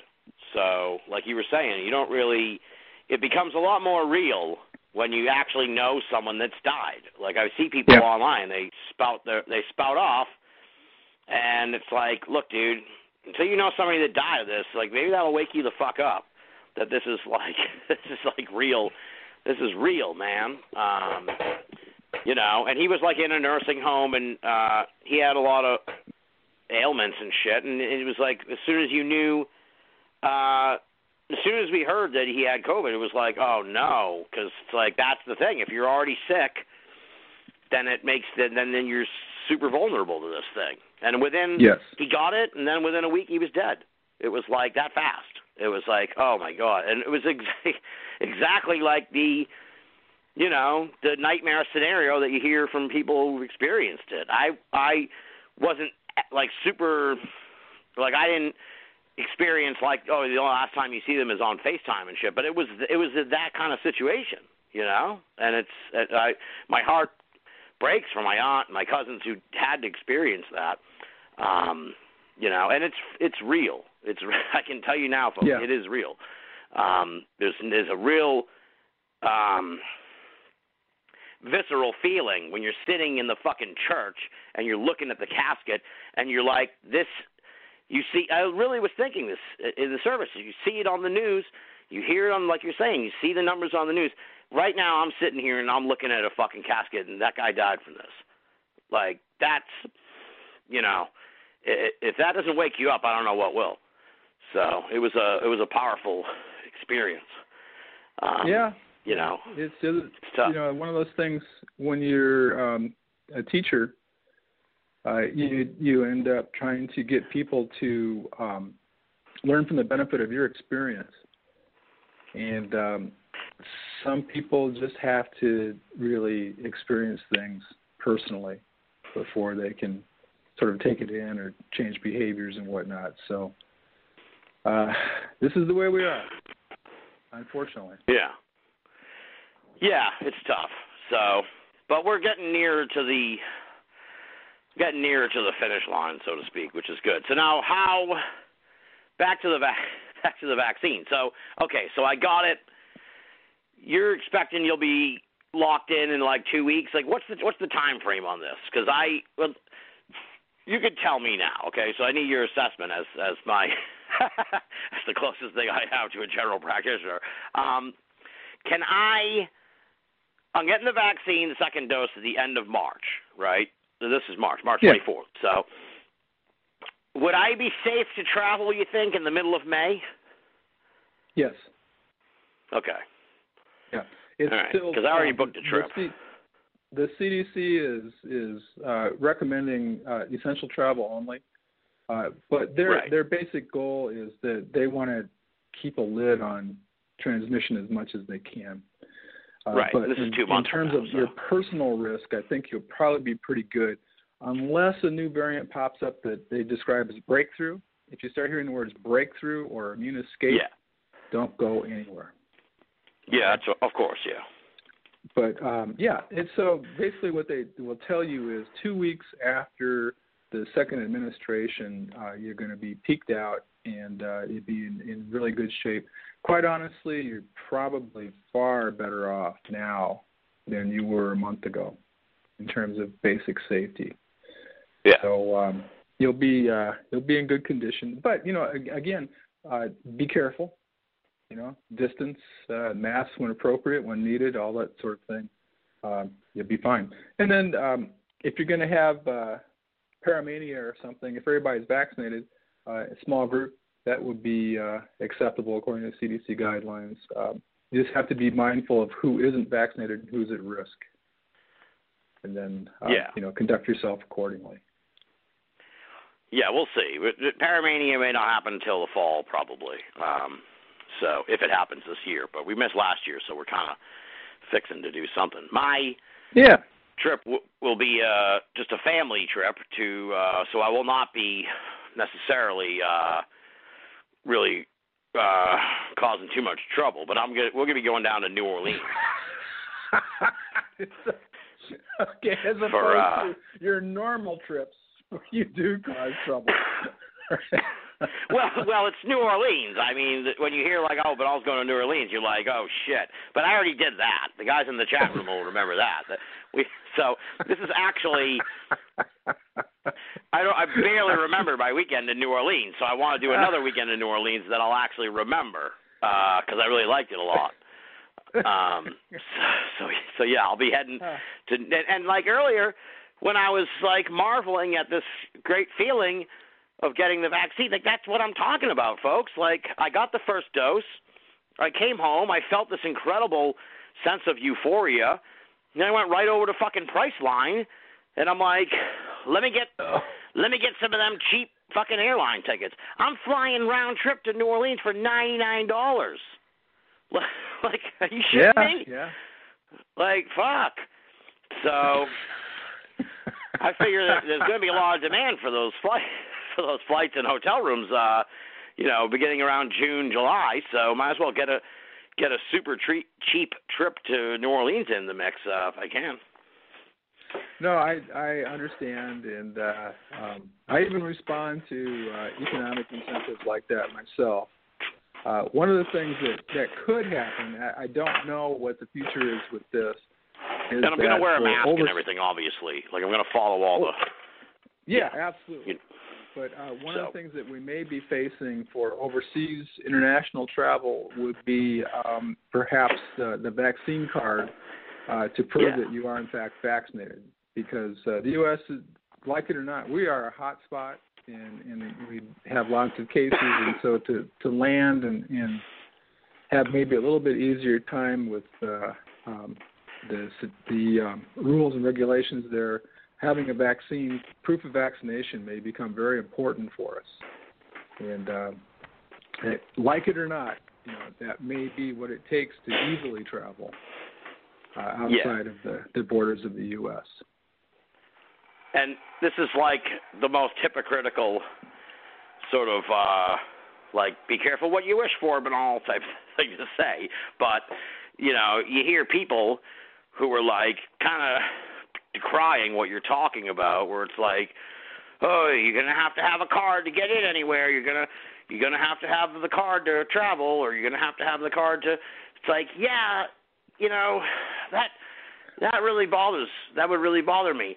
But I have the card, so to me, it's like, maybe someday I'll be cardless, and I'll understand the misgivings about that kind of thing. But for now, my papers check out. So let me just you tend not to worry about it when you have the papers. Yeah, but okay. So the objection is to a proof of vaccination document, right? Yeah. To travel. You already need that to go to a lot of places in Africa and shit. Well, exactly. What fucking planet do you live on? Go fly to France, show up in Paris without a passport, and see what happens. Right. Come on. This is the way it is. You don't get across borders legally, without these papers and documentations. You're absolutely right. There are rules where the organization, the border control people could say, are you going into Amazonia? Do you have a yellow fever vaccine? Do you have proof of that documentation? And in principle, they could deny you entry. based Right. on what you're able to show. That's been forever. Exactly. So if anything, now that you're chipped, right through. Exactly. That Think about RFID that. thing will just go off, and I don't even need to worry about it. Yep. So, yeah, it's all good. It's all good. It's just refreshing to be able to look ahead and plan things out, and Yes. it'll And be. we're going to be able to. Yeah, it'll be interesting to see what happens now. I mean, well, we won't really know much until, God bless them, the people who don't like when I talk politics get even more irritated. God bless him, President Biden says that everybody will be able to get the vaccine like starting in May or some shit. So it's like, I think they're saying they want everybody to be at Bernal Goes to New Orleans by like July 4th. So, that's pretty good indication. I guess that would just kind of wait and see. Maybe there'll be areas of the country where it doesn't die down as much or as well or something like that. I guess that's kind of what might happen. Yes.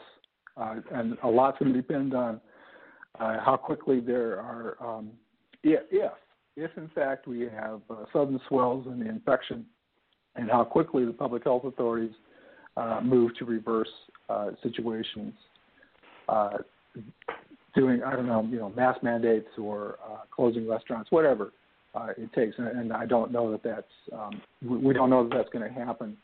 But what has to be part of this let's open up idea is also, and let's keep an eye on it to see should we need to close down. And I'll give you an example. It's every frickin' country in Europe. And what happened is they had to clamp down even more severely and have been in a real lockdown mode since basically Christmas, trying to keep ahead of this variant. And so we're going to know a lot in a month, 4 weeks time. We'll either see the train coming, or we'll be tentatively out there thinking, hey, we dodged a bullet. I'm thinking we're going to see the train coming, and it's going to be just as you decided or described. It's going to be dependent on what's done locally, and in a very heavy way. So let's see how it plays out, but it won't take long. Trust me on that. Yeah. So, and then the question becomes, well, how about this? This is an interesting sort of question. What do you think, like how much do you think everything's going to be changed going forward? Like, everybody wants to get, quote-unquote, back to normal, but it's like, I don't know if there'll ever be,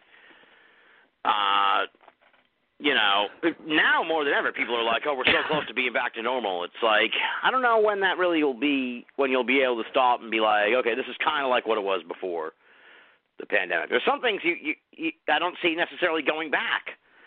I think companies have figured out that working from home is cheaper and preferable, and a lot of people are happier.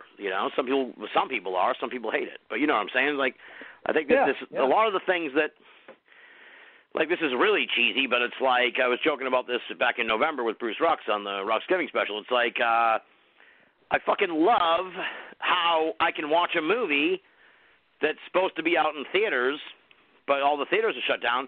I love how I can watch it at my house. Like, I'm willing to pay the $20,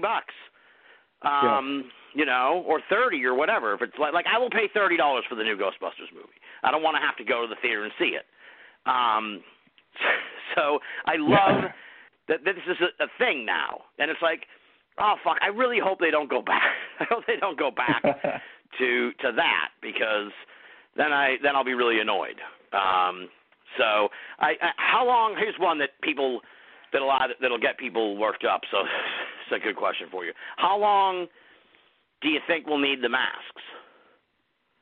Oh, this is going to be a really hard one. I personally, generally speaking, I know you're not going to be like February 23rd, 2022. So, like, roughly, when do you think we won't need the masks? I honestly fear that we'll be able to maybe have pretty much not have them in the summer, if all things go well, I'm afraid that they won't, Tim. I'm really afraid these variants are going to pop up and we're just going to be going backwards. And at that point, it all just falls apart. So it worries me very much. And I hope that I'm wrong, that the variants aren't going to just come roaring after us.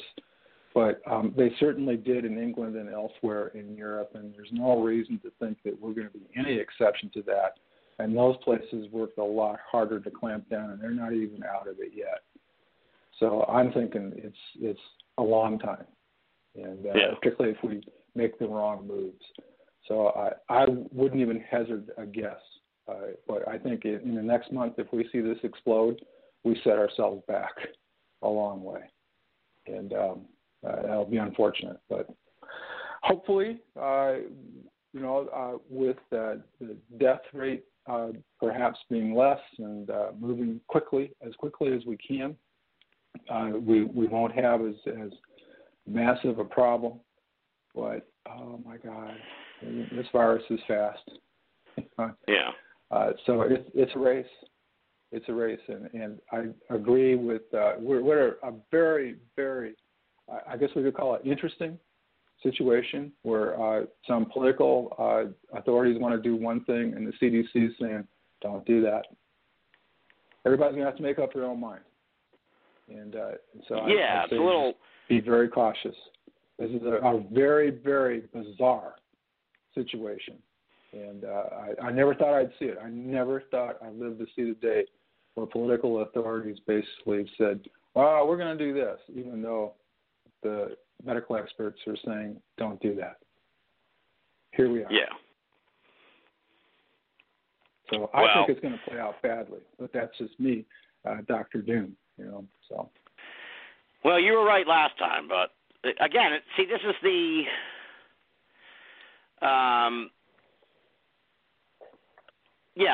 that's the thing where it's like confusing though, because you're like you say that, but then it's like, but we're vaccinated, so it could be really bad for the people who haven't gotten on board yet, right? Is exactly. That kind of exactly? And so here we are, where we have great strides towards meeting the goals of vaccinating people, but just recognize the disease incidence is considerable. Okay. It's dropped down. People are talking about, it's dropped down so we can ease back. We are at a higher level than we were in May when we were freaking out. This is what you're talking about. We adapt. And so we've kind of adapted and thinking, this is good. It's ready to rocket. Okay, and we've got new variants out there who are creeping to the fore that we're going to wish it hadn't. And, oh, my God, it's astonishing where we are. I just can't believe it. I still cannot believe this is how we are at this juncture. So, we're doing well, but there's a lot of people out there at risk. And if this virus is allowed to rip through the population as a whole, we're going to find out what it can really do. And so to all the people that said, we'll just develop herd immunity, that was never a winning strategy for a large number of people, and it still isn't. Yeah. Well, I'm going to change the mood a bit here. One of the exciting discoveries that came about during the CoronaCast, because every dark cloud has a silver lining, of course, was our mutual love for Nothing Bundt Cakes. Of course. Yes. So, you need a computer at all. If you're new to Twitter, you need to check. Okay. Because in honor of tonight's anniversary show, I went a different route. Because in the past year, we haven't had this show, so I haven't had a chance to tell you about this new discovery that I'm unveiling to people tonight. Because I've switched. I still dabble in the Bundt. I still, I'll get a dozen Bundt cakes, Buntinis. I'll get a dozen Buntinis every couple months when they roll out a new flavor.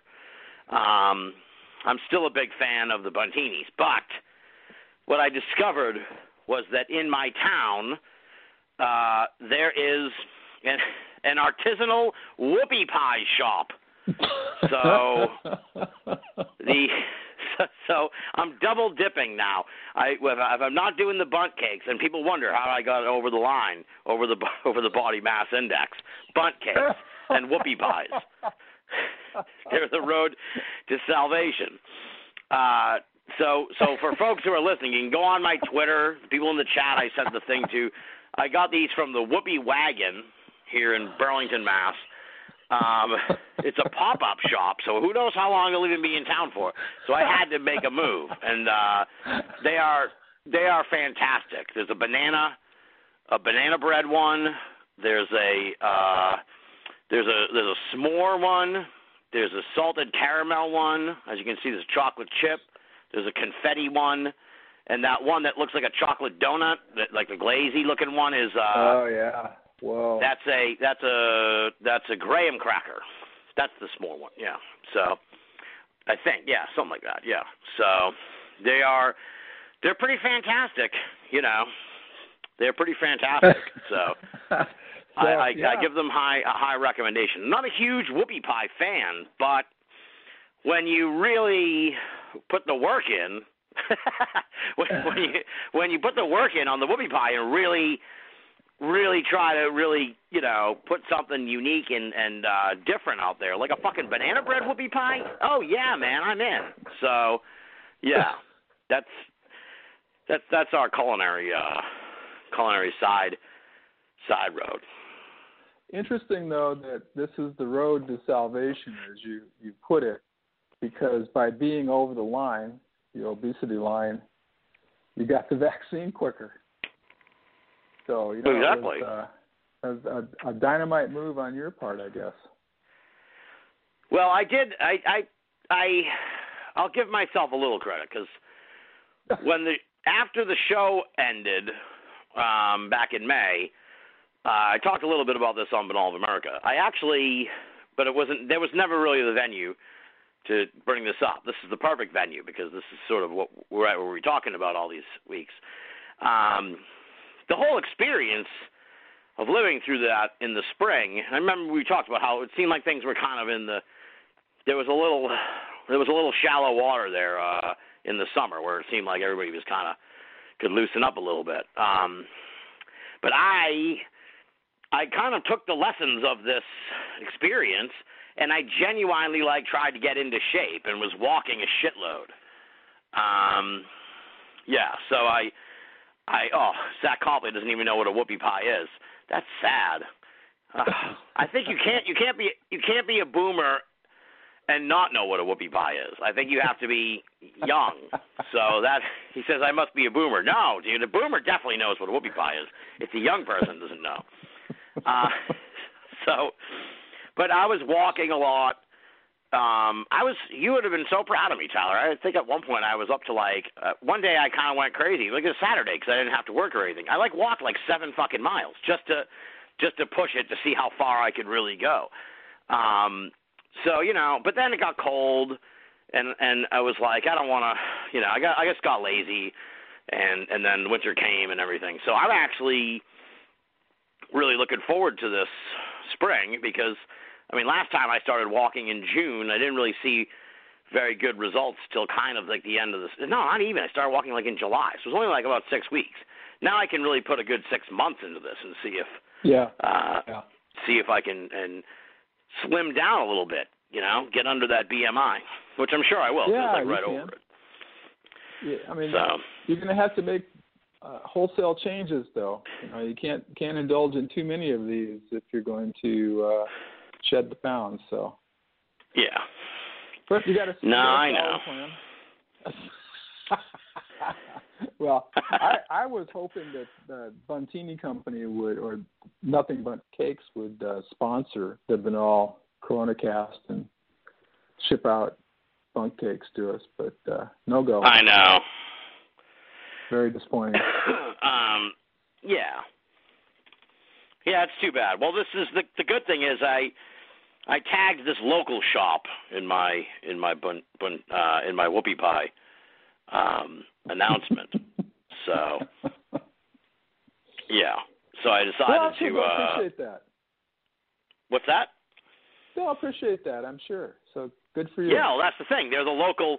Maybe you got to start local with sponsors, man. So, I don't know necessarily if the Whoopee Wagon wants to get. Well, we're not looking for sponsors because this is just a one-off CoronaCast. So, the trying to sell them. Would you like to sponsor our show about the pandemic? It's like, I don't know. They might not be a good fit for the Whoopee Wagon. Sure. Yes. But maybe when I get into the back end of the paranormal game, the Whoopee Wagon will want to get on the bandwagon, the Banal bandwagon. So that would be great. Yeah. But which one? Yeah, which one we'll do you think see. they'll go for? Pandemic or paranormal? You're betting on definitely paranormal. Maybe I can convince them to do like a UFO-looking whoopie pie. I don't know how you do it. That's what they're the artisans, so they should know. But that is, you got a winner. Tonight on local news station, they're doing a story about the Phoenix Lights, which was, really? Oh yeah, it's like about a year ago. Yeah, so, but not a year ago. It's the anniversary. I mean, near about. Yeah, and I think the 13th, right? But they been 24 years. Am I right on that? Been a long time. Yeah. And so of course it's locally famous here, because. Were you there when that happened? I was not. I was not living there. I came shortly after, and have not. I bumped into and talked to a lot of people who have had sightings and experiences, and it's funny as people know that you're interested, they begin to tell you things. But I actually have not encountered anybody that saw the Phoenix Lights, and or one of them, because there were two events. I've talked to a lot of people about UFOs. Kind of that's my thing, as a UFO hunter, and but not bumped into anybody that's done the Phoenix Lights or saw them. So yeah. Oh, you've never met anyone who's seen them? Not personally. I never have. Yeah. And, like run in the wild, if you will. Yeah. Yeah. It's just funny, but there's lots of people out here that see anomalous things, and Arizona is a good state for that because we have such conducive weather for it. Clear skies most of the time. Yeah, a lot of wide open spaces. People are out there. Yeah. Yeah. So it's a fun place to live in that regard. Yeah. Well, that's pretty cool. Yeah. Have they here? I'm trying to think what the situation here is. I think they're opening restaurants now. It's very touch and go. It's hard to quite gauge. Obviously, the mask thing. Did we ever get an answer to when the mask thing? When you think we'll not need masks? Did you ever say a date? No. What do you think? Like a year? If we have a major setback, yeah, we could be looking at a year. Seriously. Yeah. And so let's all pray that we're going to be fortunate that we don't have so many deaths and such mayhem in the hospitals that we have to resort to that. But there's still so many people yet to be vaccinated, Tim, and it's just such we could have waited another 6 weeks, 8 weeks, in my opinion. But our governor in Arizona has really blazed his own path. It's been intermediate in terms of trying to be open, but also having restrictions. We're eliminating those. So basically open for business. But the state is interesting because Maricopa County has been hit really hard, but other places not so much. And so to have like a blanket statewide policy, he knew was going to be a non-starter from the very beginning. So he's been, I think, pretty good at reading the signs and doing something. But boy, we had a hard slog here when cases came back up and they didn't move. And it's like, call in the refrigerated trucks. We really skirted the edge, and I'm afraid this time it's going to be fierce and fast. Yeah. If it happens, and it just scares me. Well, yeah, it's we'll just have to see what happens. Again, it's like it's just messed up because we're kind of in the clear. So it's like, all right, we need everybody else to hurry up and get on board. As soon as they can. Yeah, we do, and but, some things in terms of news reports where they do polls are troubling. That they're talking about a lot of people resist getting the vaccine, and of course, they're worried and reasonably so. Like what are my issues here, and so we'll have to do a good job of explaining and selling it. But one of the things that really struck me was they said up to a third of military personnel have declined to take the vaccine, which absolutely fascinated me. My experience was I don't remember too many people asking me things. I remember being lined up with the battalion and getting, I don't know what. Hold on a minute. Wait a minute. You were in the Army? Navy. I didn't know this.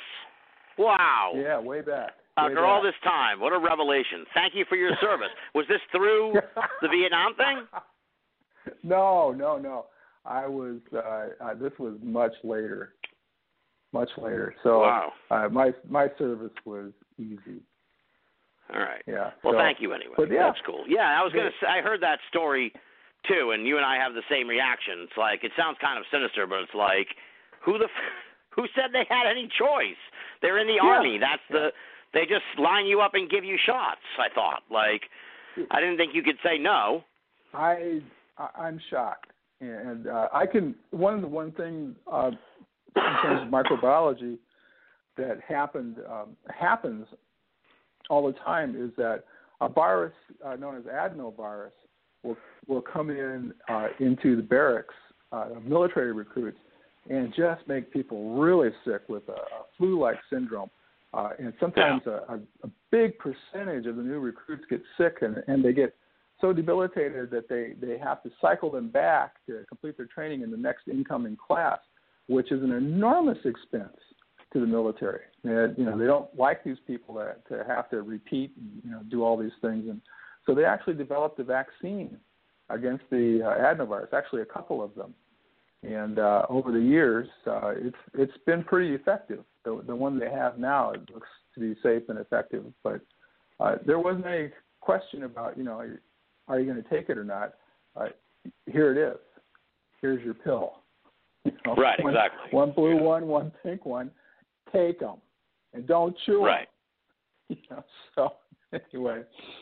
Yeah, it's very. That just surprised the heck out of me that the upper command would basically allow a third of the people under them. Well, I guess when it's them. that big a number of people, you risk like a mutiny or something, right? So it's like you almost have to.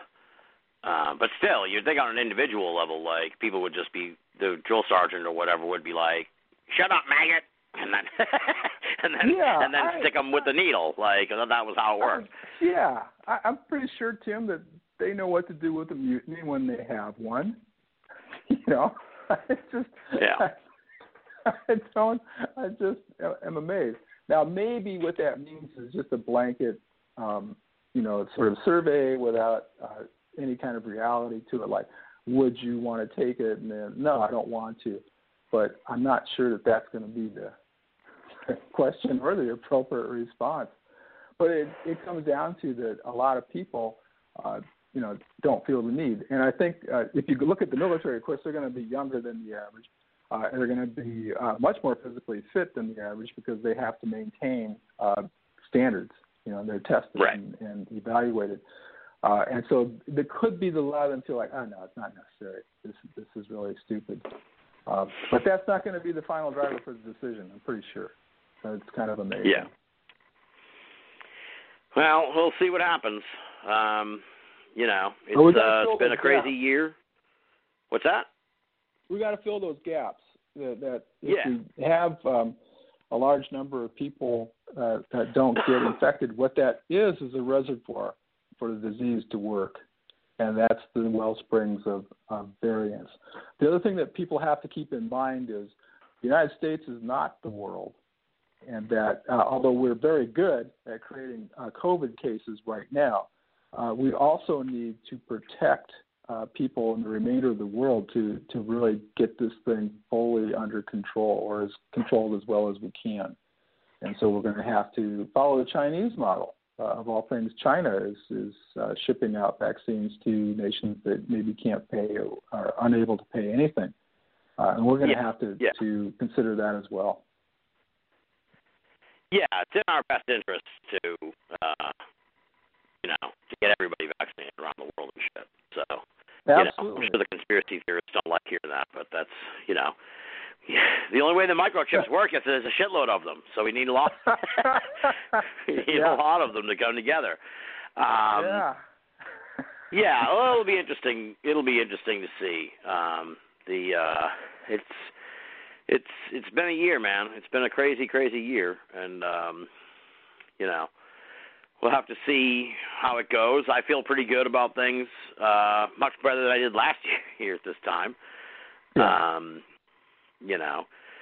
So we'll have to wait and see. I mean, we won't be coming back for a second. This is a one-off, folks. So we're not bringing the CoronaCast back. But maybe if Tyler will, if I can twist his arm, maybe a year from now we'll come back and do a 2 years later special. Maybe this will be an annual thing. Maybe we'll keep tracking this until it's like, well, we don't really have anything left to talk about. The coronavirus is just a part of our lives now, and it is like the flu or whatever, but it's we all live through something really crazy. It's pretty, I think I really listening to that episode tonight from when we first started really kind of brought a lot of it back. Just the uncertainty, the terror. I mean, I remember like for real, the hazmating, the fucking gloves, the mask, the flat Earth hat to repel any truly deranged people. That was my last line of defense, and to attract them if need be, and just literally running to the store and fucking getting out of the car and holding my fucking breath, and just the sheer terror of it all. And it's there's a part of me. This has been a horrifically tragic period. No one's denying that. There's no doubt about that. But it's we're close to getting out of it, and I don't know. I wouldn't say appreciate what we went through, but at least acknowledge it in a sense. You know what I mean? It's there's a sense that people want to just get back to normal and forget this ever happened. And it was this is a year unlike anything any of us have ever experienced, and God willing will ever experience again. This is you tell your grandkids about this year. So to me, it was there's a lot of shit I just won't forget, going by shopping plazas and shit, and it's barren, and not in April last year, you couldn't, everything was closed. You literally couldn't go anywhere. A day out was just let's drive around and go through these empty office park buildings, Yeah. The parking lots. Let's just drive around these big fancy office parking lots, because we've never been around this area before, because we were always, living life. But now we can't go to anywhere, so let's explore some of this stuff. I look back, it's maybe I should have written that great American novel, but I brought Banal of America back.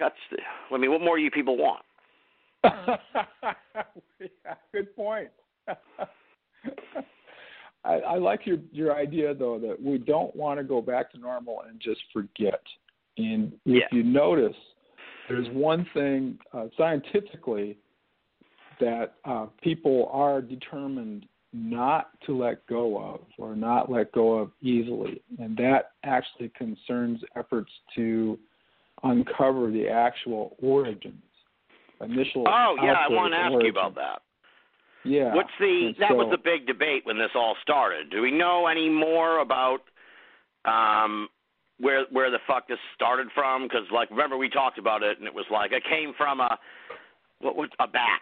That was what we were told. It came from a bat, and then it was like it came from a pangolin, and then it was like, no. There were other people who were like, no, it got out of a lab by accident, and of course then there were people who were like, no, the government, China made it and released it. I know a guy I used to work with when I was a janitor. He's retired. But he was like, I think China sent people here with the virus to spread it. I'm like, what the fuck? That's the wildest one I've heard. But there's, I'm sure it'll always be sort of clouded in confusion. And I feel terrible for Asian Americans who are like, they don't have any fucking thing to do with this. Like, leave them alone. Who's all that shit is just ridiculous. Like, it's just so ignorant and just so, it's just disgusting. But do we know do we have any better idea about the origins of this thing?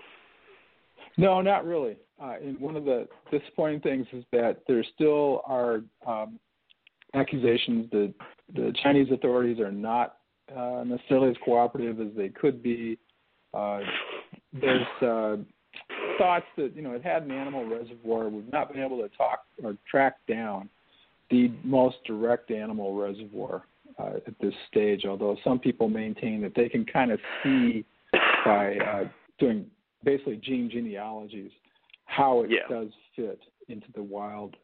And so it doesn't, preponderance of the objective data, which is not great, don't right now really support an obviously directly, deliberately laboratory engineered strain of virus. But the possibility of a release, accidental release, is still there, and people are trying to address those things. And it's been very contentious, as you might imagine. Yeah. So, it's. We really need to work hard to figure out what the actual origin was, so as not to repeat this tragic history.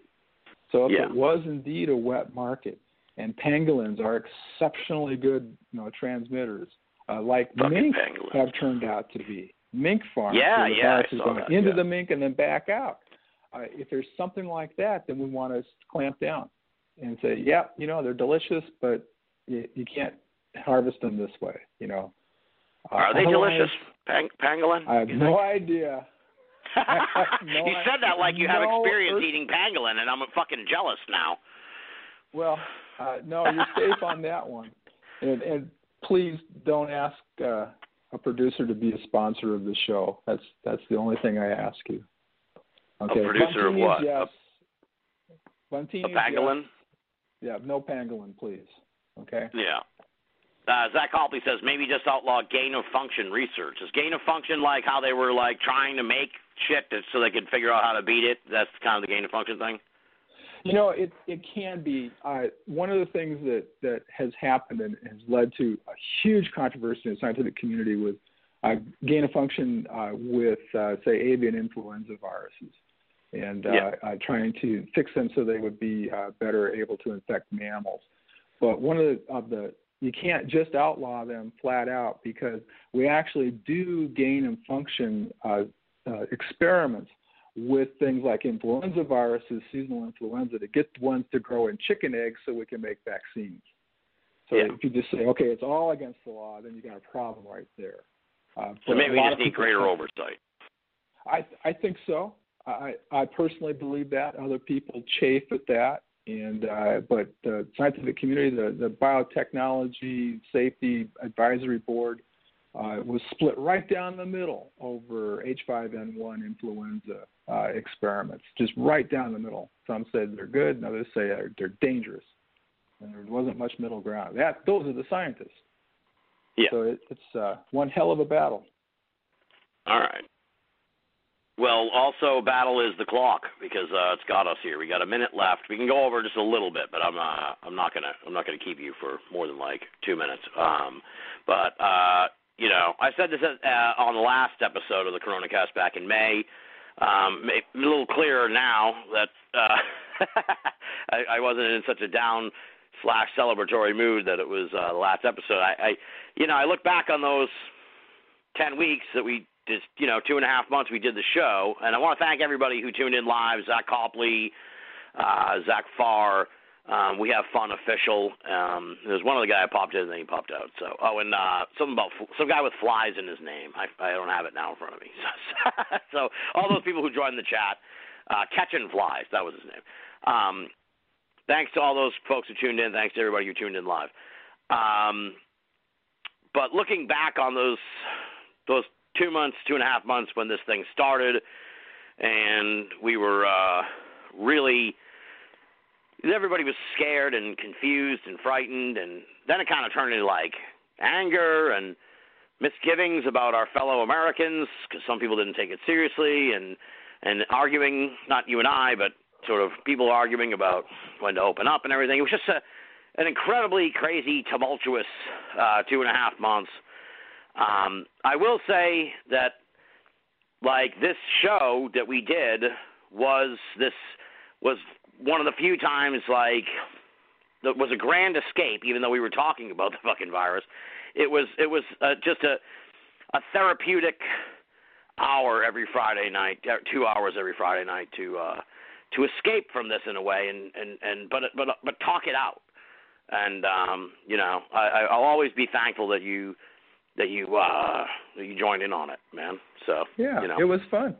I mean, it was a horrible situation, exactly. But at the same time, by talking back and forth and getting other people's ideas, we kind of came to grips with what was going on, both of us. So that was good. Exactly. Yeah. So that's what I wanted to say. I really appreciate that. And as I said when we closed up shop back in May, you're part of the Banal family for life, man. So okay. And I don't want to put you on the spot here because it's important that I mention here, especially because this is like the first Banal of America since like the end of the year, January or whatever. So Tyler and I lost a good friend earlier, I guess a few weeks ago now, Jeff Ritzman, who had been on Banal America a lot, and Tyler worked with Jeremy and Jeff on a whole bunch of stuff, and talked to Jeff a lot as well, and he was just a really good friend of ours, and, we're going to miss him an awful lot, and we had a memorial service for Jeff that's on Jeremy Vaney's YouTube channel. So people, if you want to see that, go and check it out. We kind of aired it out on there, so I don't, Tyler can attest. I got pretty emotional, and I don't want to really tread that ground right now. But Jeff was an awesome guy, and we're going to miss him a whole lot. And he was one of the good guys in this field, and they're in short supply. So to lose him was really heartbreaking, and I always figured he'd be back on Banal America at some point. So it's heartbreaking that we're going to have to wait to talk to him again some other time. So yeah. A tough blow and a surprise. I don't think anyone, none of us saw that one coming. So it was unexpected. But it's, as I said at the service, that makes you appreciate the people that you have now and hold them close. So I love you, man. Thanks for doing this. We'll do it again in a year. I'll have you on. I got to get you on, but I got to get you on Banal America under some kind of like gag order where it's like we cannot talk about coronavirus whatsoever. We can only talk about shit outside of the coronavirus. So we'll see. We'll see if that's possible. We gotta break out of that. But yeah, man, I really do appreciate it, and this has been a lot of fun tonight. It brings back a lot of memories. Some good, and the real world memories not too good, but the memories of doing this show, a lot of fun memories of that. So I really had a good time doing it, and I'm glad we could do this tonight to mark the anniversary. So thank you very much. Yeah. Well, thanks for letting me contribute something. Oh, man, you contributed a whole lot. You were an equal partner on the CoronaCast, so thanks. And with that, folks, I guess I'll give you some good news, is that we're only 3 weeks away. We're coming back. I never ended up doing the Winter of Weirdness, as you know, listeners, because it never happened. I don't know. I just didn't have it, man. I just didn't feel it. I just wasn't feeling it this winter. And so, as I said on some show, when I get the feeling, when it comes back, it'll come back when I get the urge. And so a few weeks ago, I kind of started feeling that way and started booking guests. And so I'm happy to tell you all that it doesn't even really have a name. It's not like the Summer of Strangeness. It's not like the Spring of Strangeness or anything like that. But maybe it's been all BOA 2021 or something. But we're coming back April 2nd, Friday night. Same Banal time, same Banal channel. I'd like to get off Blogspot, but that was my resolution in September when I wrapped up the Summer of Strangeness. As you can tell, I'm still on Blogspot, so I'm gonna I may still try and figure that out, or come up with some other alternative. Maybe thinking maybe some shows will be live, some shows will be taped, and the taped ones will be a different audio quality. I'm gonna try to tinker with stuff if I can. But all that said, we'll be back April 2nd, Friday night, 9 p.m. With Loren Coleman. He's going to help us kick off another round of Banal of America. So, Loren Coleman, and then Adam Go Rightly will be on the following Friday, April 9th. So, and I'm in the process of booking guests now. So I'm hoping that by the time we go on the air on April 2nd, I would like to be booked through Memorial Day, to be honest. So that would be 2 months. But we'll see if that happens. I purposely really tried to sort of refill the bullpen last summer with a whole bunch of new guests that I had never interviewed before. So I think, at least to start, you're going to be hearing from a lot of familiar people who've been on Banal of America a lot. That really, if you think about it, I mean, I don't know how long ago we wrapped the show up in New Orleans, but a lot of these people haven't even been on the show in 3 or 4 years. So we'll be catching up with a lot of old friends from Banal of America. It kind of connects back to what I was saying. Like if he was around, Jeff was someone I would have contacted to get on the show right now. It would be people we haven't heard from in a long time that we want to get updates from. So that'll be what you can expect when Banal of America comes back April 2nd. That's it. So I guess on that note, you'll be hearing from me in 2 or 3 weeks. It must be 3 weeks. Yeah, you'll be hearing from me in 3 weeks. So yeah, is that right? 3 weeks? 14, 20, 20. Yeah, 3 weeks. So yeah, are we all set, Tyler? You were done. Yeah, ready to roll. All right.